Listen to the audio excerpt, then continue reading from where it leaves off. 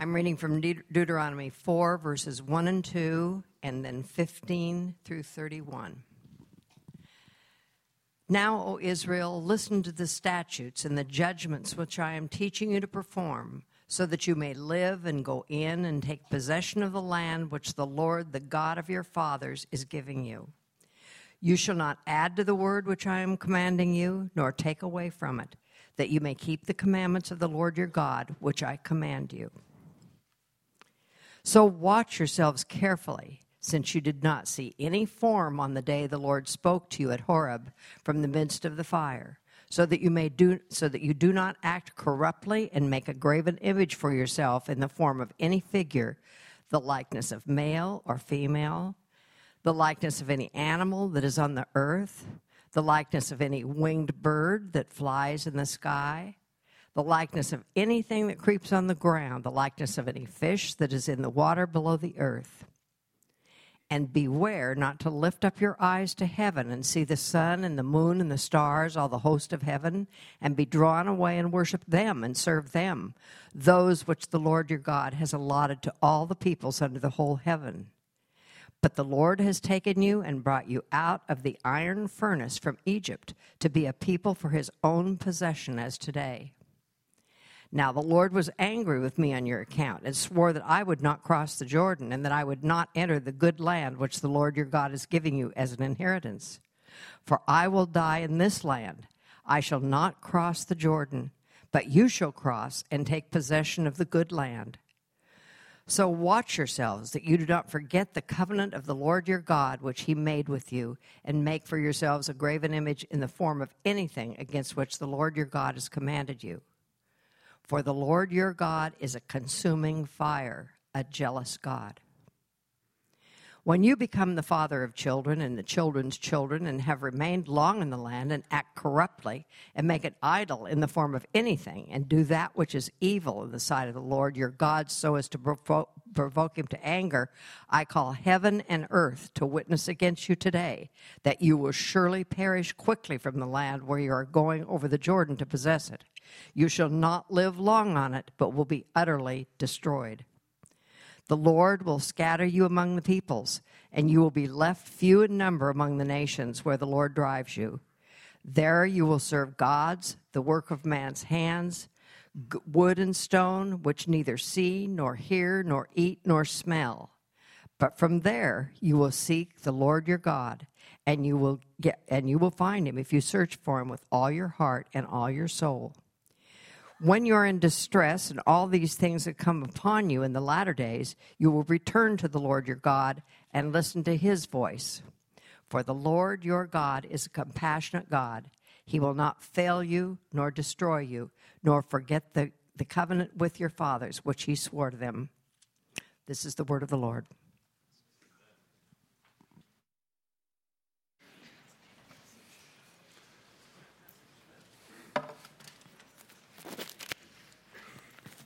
Good morning.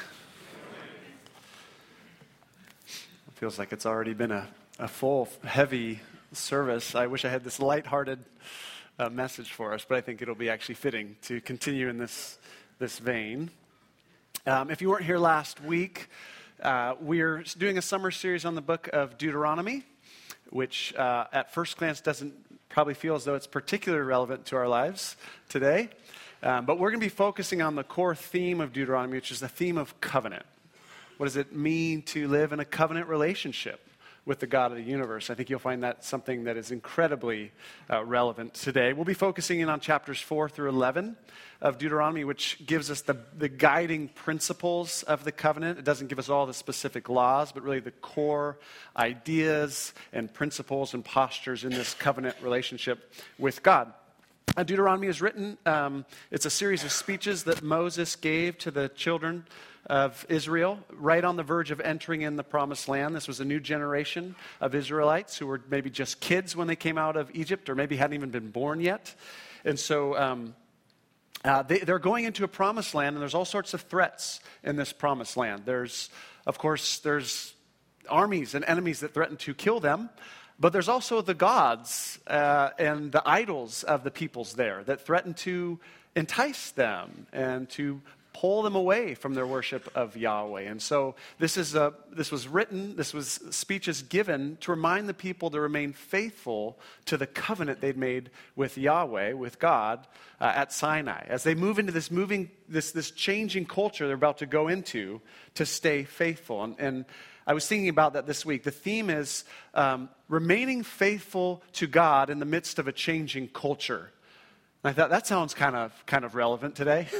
How do we remain faithful to God in the midst of a changing culture? And that's what we're talking about this summer. Last week I gave you a history of the covenant that God made with Israel. And the next 2 weeks we're going to look at really the very essence, the core of this relationship with God. Today we're going to look at what is God's heart towards us in this covenant. Next week we'll look at what is our heart towards God, or what should it be in this covenant. So today we're going to look at what is God's fundamental posture towards his people in this covenant relationship, all right? And before I launch it, I just want you to think for a second. When you think about that question, what is God's heart towards you? What is God's fundamental posture towards you? What does he think about you? What does he feel about you? I wonder what your kind of gut theology is on that. I don't mean like, your intellectual, what you kind of know to be true, but what does your gut tell you when you think, when God thinks about me, when he's looking at my life, what does he think and feel? What's his fundamental posture? Okay, I want you to think about that for a second. Is the fundamental posture one of love? I'm talking about the God of your gut. Or is it delight? Or is it something closer to disappointment? Just vaguely disappointed in you. Or even anger or criticism. Or maybe just there's not much interest at all. I mean, if you can picture his face looking at you, like what's happening on his face? Is there a smile on his face when he looks at you? Is there a frown? Is there a yawn? What is his fundamental heart and posture towards you? Today we're going to look at what is God's heart towards his covenant people. There's this very interesting dynamic in Deuteronomy 4. You get, on the one hand, in verse 24, it tells us that our God is a jealous God. And then in verse 31, it says that our God is a merciful, or Arlene's translation said a compassionate God. So God's jealous and God is merciful. And how is that all possible at the same time? I want to talk about the dynamic between those two realities in our God. All right? So that's what we're going to do this morning. And I'm going to argue that there's actually no contradiction. When you read it, it's like, that's weird. You just said you're jealous and you're going to punish people and send them off. And then the next breath you say you're forgiving and merciful and gracious. How do I put all that together? So I want to put that together for us this morning. So we're going to start with verse 19 and 20. And I want to start by talking about God's covenant love for us, okay? For, in this case, Israel. Verse 19, when you look up at the stars and see the sun, the moon, and the skies, all the heavenly array, don't be enticed into bowing down to them and worshiping things the Lord your God has apportioned to all the nations under heaven. Right? God's given all the nations the sun, moon, and stars. Everyone has that in common. But here's the verse. But as for you, the Lord took you and brought you out of the iron smelting furnace, out of Egypt, to be the people of his inheritance, as you now are. Okay? This is the relationship between God and his people. This is who we are for God. What's this? Oh, okay, gotcha. Sorry, confused. All right, where am I? Where am I right now? We are the people of his inheritance, or Arlene's translation, God's own possession. Today I want to talk about what does it mean to be God's inheritance, to be God's very possession. I'm taking you to another place in Deuteronomy that talks about this. The Lord your God has chosen you out of all the peoples on the face of the earth to be his people, his treasured possession, all right? I want you to just let this wash over you this morning. The Lord did not set his affection on you and choose you because you are more numerous than other peoples, for you were the fewest of all peoples. But it was because the Lord loved you and kept the oath he swore to your ancestors. Treasured possession, chosen, God's affection, God's love. This language given to Israel continues right into the New Testament, given to us as Jews and Gentiles. 1 Peter 2:9, you are a chosen people, a royal priesthood, a holy nation, God's special possession. All right, I know some of this is familiar, but I want you to let this sink in this morning. We are the people of his inheritance, those of us who've committed our lives to Jesus Christ. What does that mean? Here's the language you just heard. We are his chosen ones. I have chosen you. You're mine. I picked you out. We are, this is my favorite phrase, his treasured possession. The object of his affection, that verse said. The object of his covenant love. Right? This is who you are. And again, I love that phrase, treasured possession. I want you to think of what is your most treasured possession in life? Something that you just treasure. You love it. You delight in it. It probably isn't a possession. It may be a person, right? Maybe it's a possession. But maybe it's, a child. Maybe it's a spouse. Maybe it's a good friend. Maybe it's a cat. Whatever it is, right? But you treasure it. You have such affection for it.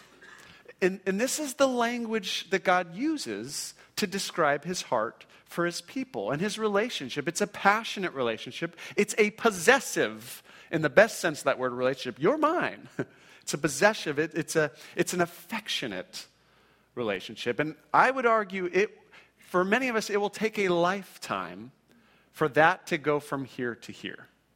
To truly live in our identity as God's treasured possession. I count it literally the best moments in my life when that reality hits home and I feel like God's Spirit or something happens in my life where God overwhelms me with this truth. This is who you are for me, Dave. You are my beloved, which is what David means, which is a beautiful part of my story. That wasn't supposed to be a joke. It's true. That's what it means. You're my beloved. I love you. I treasure you. I have affection for you. And some of us have never dared to believe that the God of the universe could actually feel that way about us. And yet that's consistent biblical language. But those are the greatest moments. And sometimes they're few and far between. It will take a lifetime to believe this and begin to live within this identity as God's treasured possession. But what I want to do for the rest of the time is ask the question, what does it mean to be God's treasured possession in this world? What does it look like? Well, what does it look like to have the God of the universe say, you're mine. You belong to me. I love you. I treasure you. You're mine. We're in this covenant together. We're stuck with each other. And I love being stuck together with you. Okay? What does that mean to be God's treasured possession? Well, what it means is we will experience God's jealousy and we will experience God's mercy. That's what it means to be his treasured possession. So let's look at these two sides of this reality. First, it means that we will experience God's jealousy. So let's look at the verse. Verse 20, where is it? Verse 23, right?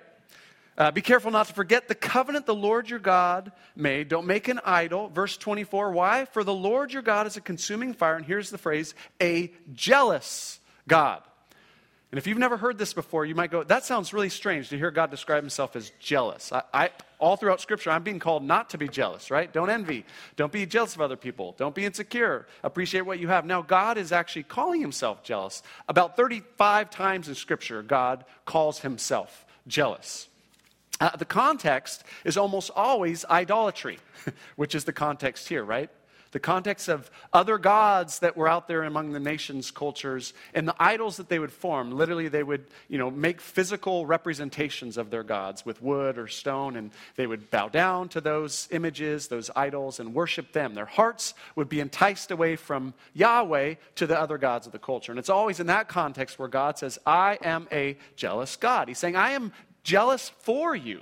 I have a love that is possessive of you in the best sense. I don't want to share you with any of the other gods out there. I want you for myself.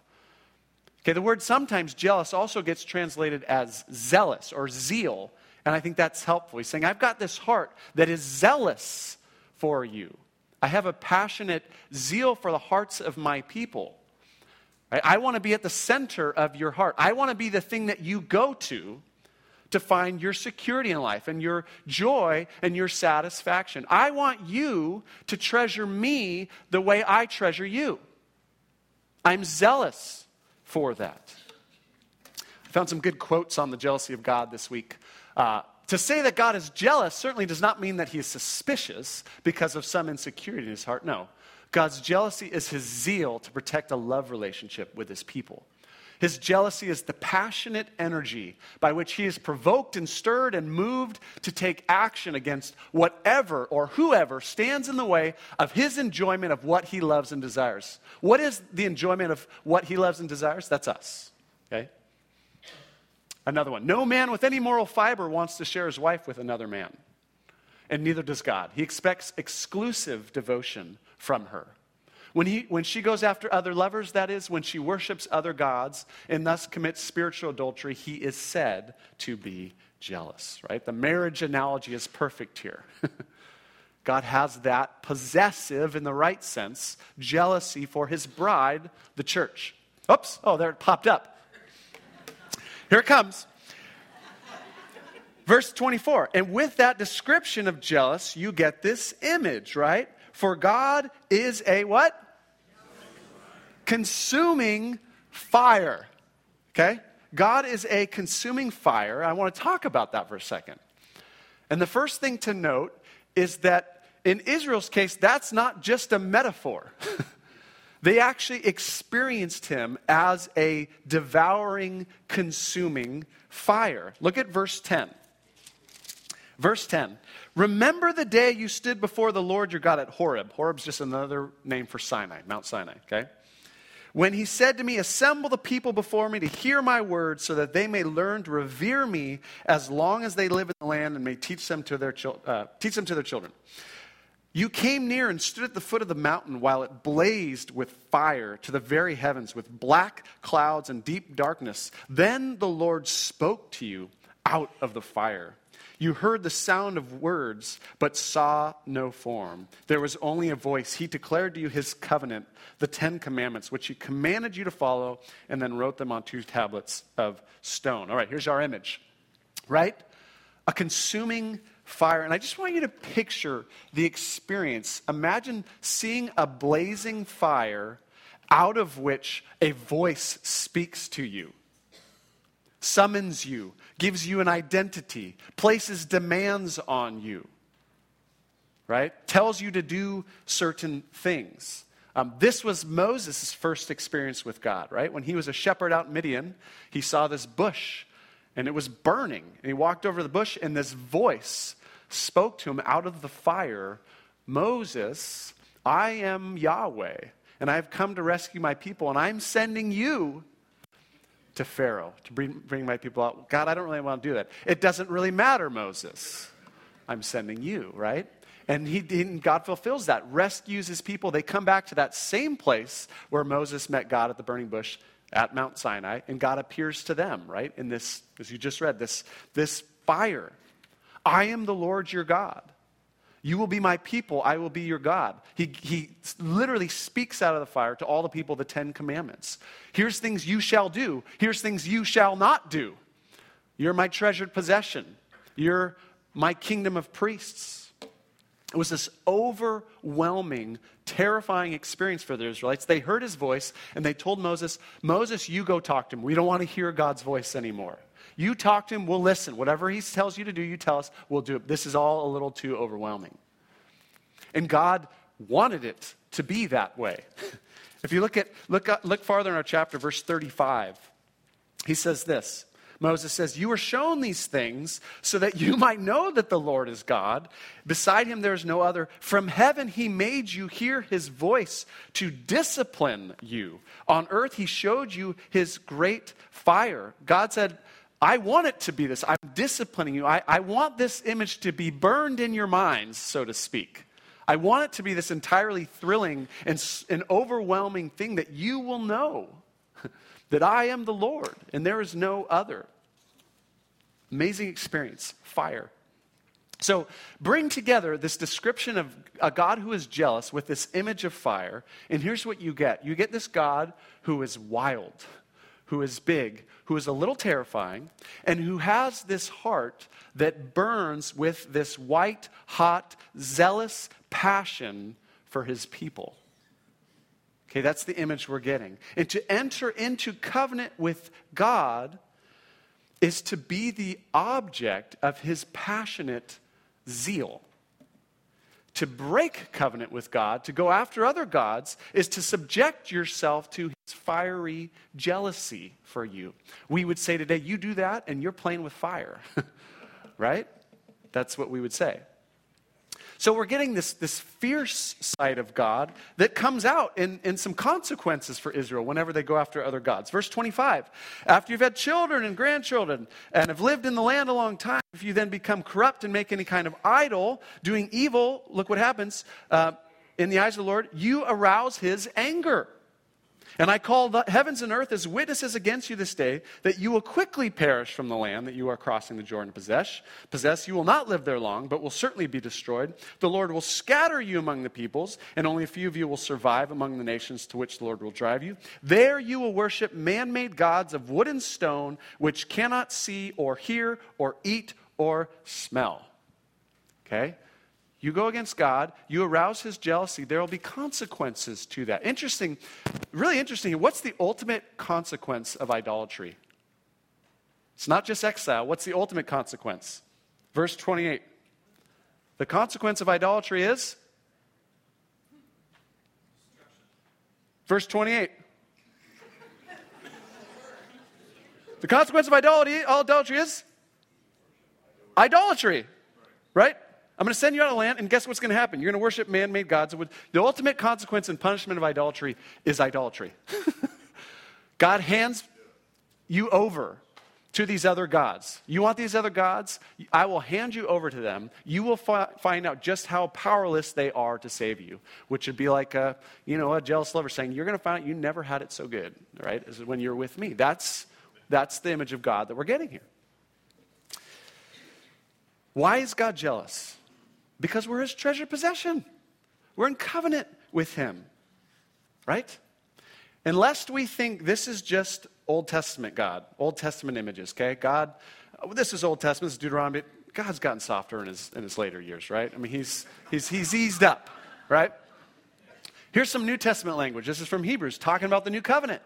Well, now you New Testament Christians, you have not come to a mountain that can be touched and that is burning with fire, but you've come to Mount Zion, to the heavenly Jerusalem, the city of the living God. Therefore, since we are receiving a kingdom that cannot be shaken, let us be thankful and so worship God acceptably with reverence and awe. Why? For our God is a consuming fire. Not he was, but he still is. He still has the same zealous, passionate desire for his people. An unwillingness to share them with other gods. He's a jealous God.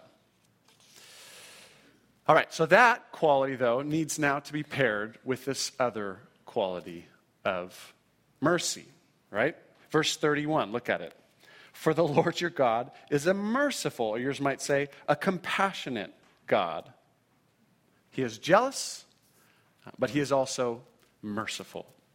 So you have this fierce, uncompromising side of God's heart. But here now you have this soft and tender side of God's heart for his people. And I said there's 35 examples of God describing himself as jealous. There are countless examples in Scripture of God describing himself as merciful. Mercy captures the very essence of who God is, right? When he encounters Moses, this is right after after the golden calf experience. And Moses says, I want to see your glory. I want to see who you are. And remember, God, the Rock of Ages, puts him in the cleft of the rock and passes by him. And he pronounces his character. And this is what God says about himself. The Lord, the compassionate and gracious God, slow to anger, abounding in love and faithfulness, maintaining love to thousands, and forgiving wickedness, rebellion, and sin. This description gets repeated throughout the scriptures. This is the essence of who God is. He is a merciful God. And when you look at the story, God's history with Israel, you see his jealousy, but you can't help but also see his mercy, his patience, his long suffering with this wayward people who just can't seem to get it right. And God keeps sticking with them, merciful, patient, long suffering again and again. And he describes it here. Look at verse 29. But if from exile, you seek the Lord your God, you will find him if you seek him with all your heart and with all your soul. When you're in distress and all these things have happened to you, then in later days you will return to the Lord your God and obey him. For the Lord your God is a merciful God, right? He will not abandon or destroy you or forget the covenant with your ancestors, which he confirmed to them by oath. I love that phrase in verse 29.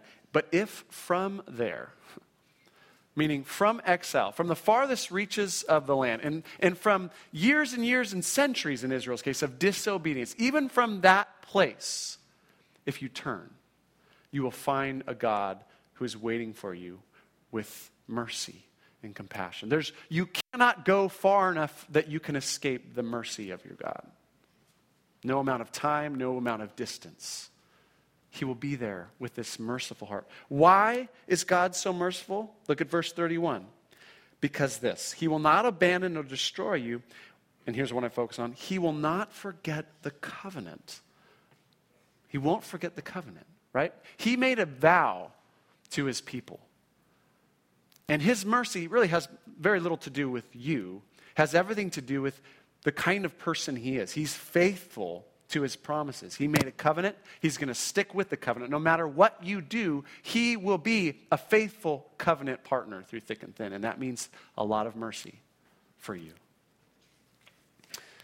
All right, so there's the sum. You are his treasured possession. What does that mean? It means he is jealous for you. Why is he jealous?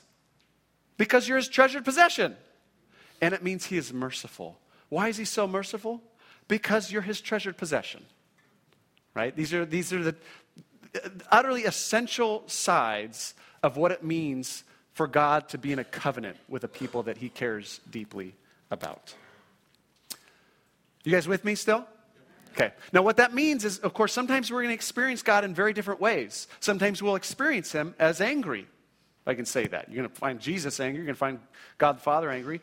Sometimes we'll experience him as incredibly tender and warm. And some people look at the Old Testament like, oh, God's so fickle. It feels like he's all over the place. Well, actually, God is incredibly consistent. His covenant love is consistent. His people are fickle. And so the consistent love is responding appropriately to whatever his people are doing, and they're going back and forth. That's how it works in the relationship with God. All right, so that is, I know there's so much more we could say, a start on God's jealousy and his mercy. I want to leave you with a thought that is similar to last week's thought. I want to contrast what we just saw with cultural Christianity. And we'll do that throughout this series. We'll be thinking about how is this covenant relationship with God different than the cultural Christianity we see around us. I want to talk about one version of cultural Christianity that's out there, and it's one that I feel like I heard growing up a lot.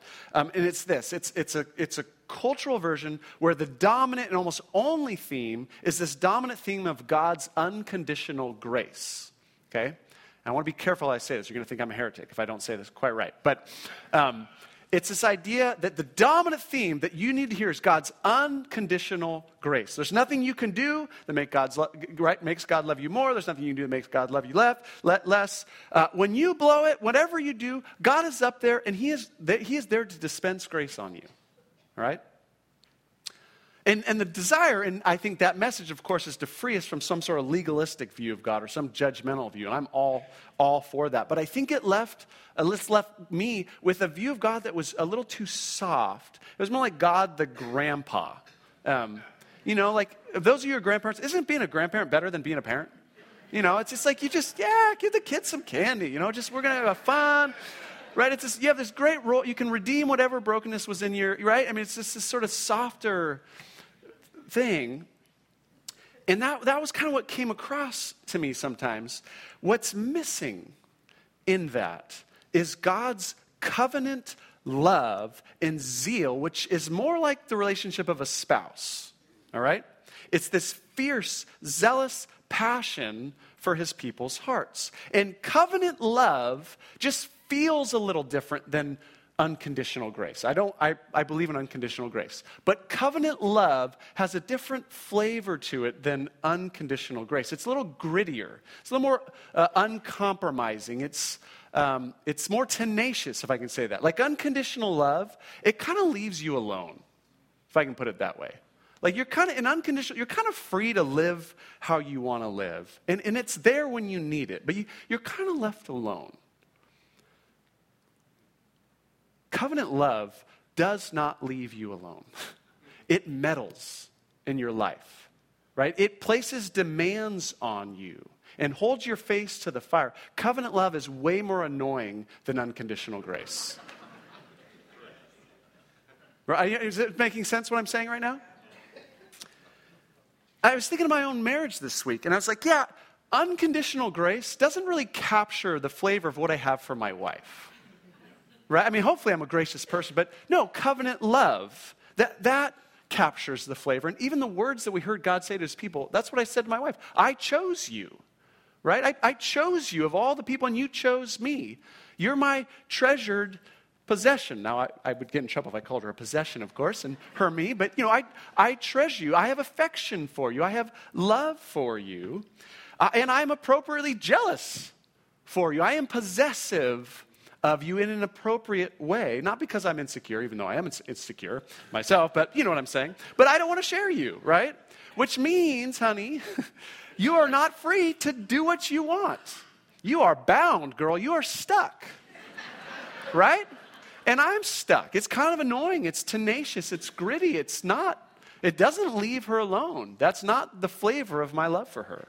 Or hers for me. And hopefully on top of that too, though, but there's mercy, right? There's, hey, I forgive, and we're going to make mistakes. And yeah, well, I'm in the covenant with you, for better or for worse, so I'm sticking around. But you're stuck here. There's something more binding, I think, and more limiting in that relationship than unconditional grace. But as I read the Bible, from Genesis to Revelation, Old Testament, New Testament, and my reading, you can come and say, I got this wrong. The dominant theme of Scripture is not God's unconditional grace. The dominant theme of Scripture is God's covenant love. That's the dominant flavor. Yes, unconditional grace is there, but the dominant flavor is covenant love. Let me just, in case you forgot the image, there it is, right? It is this God who passionately pursues his broken people, commits himself to them, and will not stop bothering them. And makes all sorts of demands on them. And yet at the same time never gives up on them, forgives them again and again, but says, hey, we're in this together. We are not free. We are bound. I'm in this with you, and you're in this with me. And when we start to see that is the dominant tone of our relationship with God, on the one hand, it's kind of scary. Like, I can't just go out and do whatever I want this week. That's not how this relationship works. That's not how any covenant relationship works. But I think as you sit with it over time, it actually can become this even more comforting relationship than unconditional grace. See, because unconditional grace kind of just leaves me to my, and I know what I'll do if I'm left to myself. Like, that's not going to end well. But covenant love, that jealous possessiveness, means God, he's after my heart. And I know the kind of guy he's going to win. He's going to have my heart in the end. It may be, the next life, but he's going to keep pursuing me. And at some point, my heart will be entirely his. And if you've been trying to follow Jesus for any time, you know that your deepest desire is ultimately for your entire heart to be God's. And you know how hard it is that you're so prone to wander, and your heart is so fickle, and it's like, I don't want this about myself. Lord, I need you to come in, and I need you to win this struggle of my heart. And because he has that love, he's going to win. And so it ultimately can be this really comforting thing, I think. I'm going to leave you with a verse. New Testament, there's this man, Jesus, who had that same kind of fierce, jealous, forgiving covenant love with his people. For Christ's love compels us because we're convinced that one died for all and therefore all died. And he died for all, that those who live should no longer live for themselves, but for him who died for them was raised again.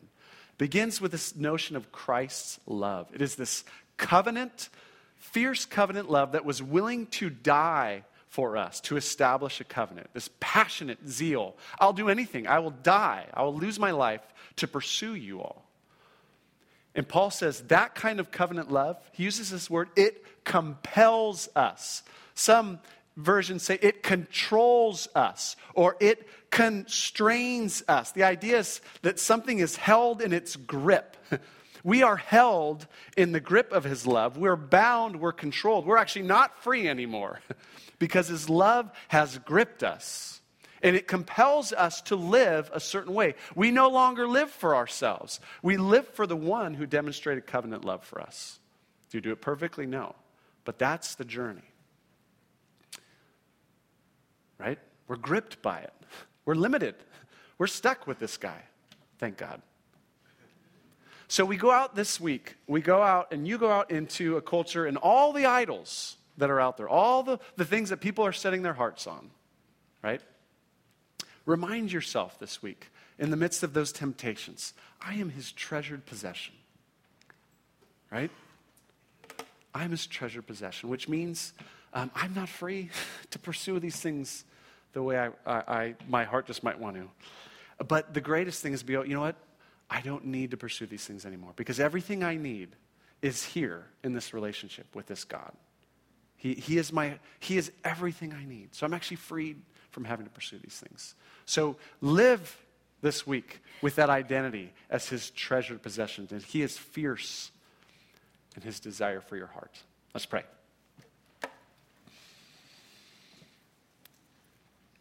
Well, Lord, as we sit with this picture in Deuteronomy of your fierce devotion to your people and your faithfulness to the covenant, which plays out in a jealousy, but also this rich mercy. Help us to experience that as a life-giving reality, that you just love us. And help us, wherever we doubt that, wherever it feels like just too good to be true, that you really care about us that much. Would your Spirit move in our hearts and minds this week to be reminded again that you really are devoted to us in that way. And where we're tempted to just kind of write you off and to go our own way, pull us back.